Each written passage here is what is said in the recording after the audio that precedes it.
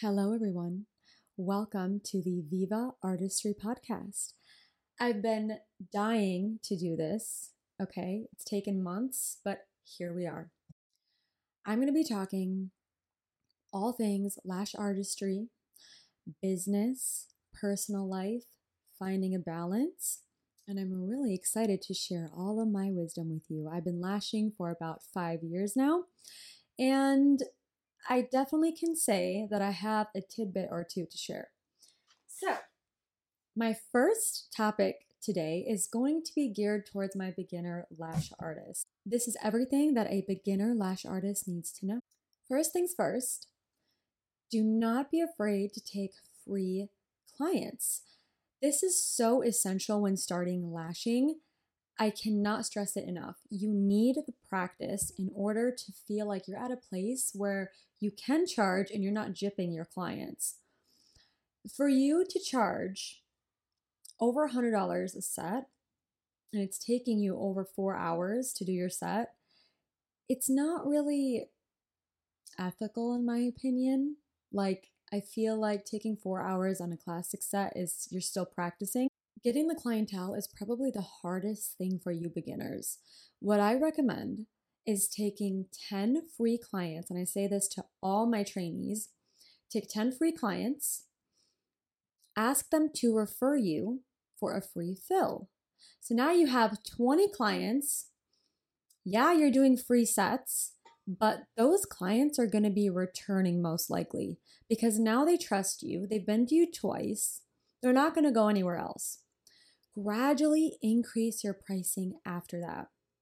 Do not jump in to $100 lash pricing. I'm telling you, you're not going to do good work. The client's going to feel gypped. It's just an uncomfortable situation. You know you're charging premium pricing and it's taking you 6 hours to do a set and you know it's not that good. How are you going to feel about yourself? You should really charge what you think your worth is at the time being. When I first started, I was charging nothing, obviously. And then I gradually made my way up. So I think I was charging like $65 a set, maybe $70 a set for all lash sets, classic, hybrid, volume. I just wanted the experience. 70 seemed like a lot to me at the time because I was working a job that I was making $12.50 at an hour, and I'm now making 70 in like 3 hours. To me, that was a lot. So I charged that price for a pretty long time until I felt like, you know what, I think I need to raise my prices for volume at least because it does take some more time. I was starting to learn volume fanning, which a whole other ball game. So I charged 90, and even then I still felt bad. I was like, oh, I'm charging $90, like that's nearly $100.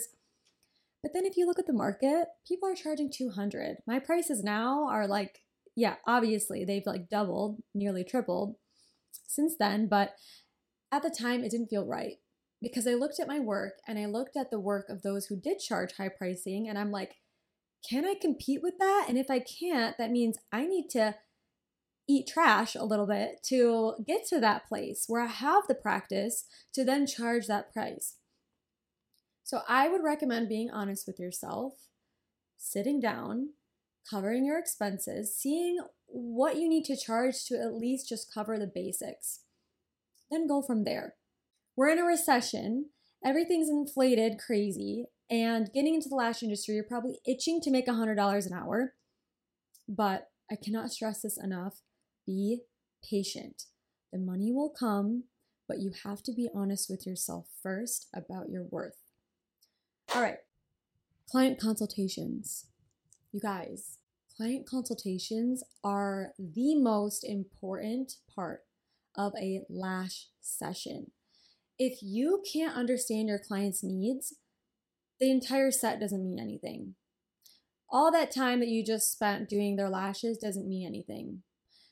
You need to get clear on what the client wants and clear on what you can do for the client. If you can't do what the client is asking you to do, you need to communicate that. To me, honesty is key, and that's how I feel like I've been able to differentiate myself with the rest of the crowd. If I can't do something or I feel like it's unethical for me to do it, I will straight up tell my client, I can't do this because your lashes are this short and you want lashes this long. Okay? It's not going to work for me. You can go somewhere else. I'm sure somebody else will do that for you, but not me. I'm not going to put my ethics aside for money. That's one thing I've never done, and I don't recommend anybody to do this. Your clients are more likely to stick with you for the long haul if you are honest with them. I still make sure to give them what they want, but maybe I can't give them that ideal image of what they want. For example, let's say a client comes in and they have stubby little lashes and they want lashes this long.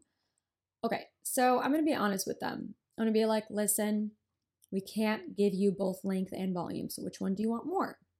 And we kind of go from there and diagnose the situation. Lash extensions are meant to be healthy for the lashes anyways. So if you're making it an unhealthy process, what is the point of eyelash extensions? This is why we have a bad reputation, because there are people out there doing unethical work. Like, if you at least don't care about your client's lashes, care about your reputation. Somebody's gonna find out at one point or another. So I definitely recommend staying true to yourself, being honest, doing ethical work. This is going to give you longevity in your career, 100%. Next thing, ladies, if you don't have your isolation down, you might as well just not even lash, okay? The point of lashes is to keep the natural lashes healthy. So if you're gluing them all together, that's obviously unethical. Not only that, your client is going to be wondering, why are my lashes falling out in clumps? This is what we're trying to avoid with eyelash extensions. So you want to make sure you're isolating properly. Take your time. Use different isolation techniques. There's many videos on the internet about how to isolate better. Do not worry about speed if your isolation isn't good. The last thing you need to worry about is rushing through a set if you're not isolating properly. Get the isolation down. Take your time. The health of your client's lashes is way more important than their time. And I guarantee you, 9 out of 10 of your clients are going to say, I care about my eyelash health more than I care about sitting here for 4 hours. So definitely take that into consideration. Next thing, this kind of goes hand in hand with isolation. You need to check your work. This is so important, just as important as it is isolating. If you don't check your work, you can let your client leave with clumps of lashes stuck together and you didn't even realize it because you thought you were isolating properly. So you need to go back, check your work. Even if you think you did something right, just make sure. You know what I used to do? I used to check it from the top view, and then I used to dry their eyes off and check it when their eyes are open. And I used to say, okay, is this the style that we want? And I used to ask my client, I still do, is this what you're going for? We can make any changes at this point if you'd like to.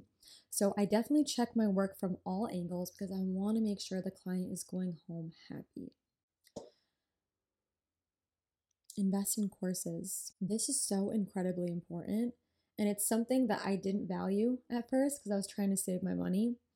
But what ended up happening down the line is I messed up a lot, wasted a lot of time, wasted a lot of money because I was afraid of investing my money in my business to start. That fear of making that initial investment is actually going to cost you more time and money down the line. I know this from personal experience. I've gotten into sticky situations and I didn't really have a mentor there to help guide me. And honestly, I think that's so important. In my Lash course, I offer ongoing mentorship. So if my students need anything, they can always ask me because that's something I wish I would have had. I just kind of felt like left out in the dust to figure it out myself. And I had no idea what I was doing. It wasn't until years down the line that I finally invested in a couple of courses. They didn't recertify me, but it doesn't even matter because there are so many courses out there that can teach you so many things that a whole certification maybe wouldn't teach you. Getting recertified doesn't mean that you're any more credible. There are many other courses that can direct you in that same path and actually give you more information than just a regular lash course could give you. There are styling courses out there, there's wispy courses out there, there's social media courses, there's business courses, all kinds of courses. Doesn't mean you have to go and get recertified. Just take an extra course or two that can help you build on the skills that you already have. That's something I learned.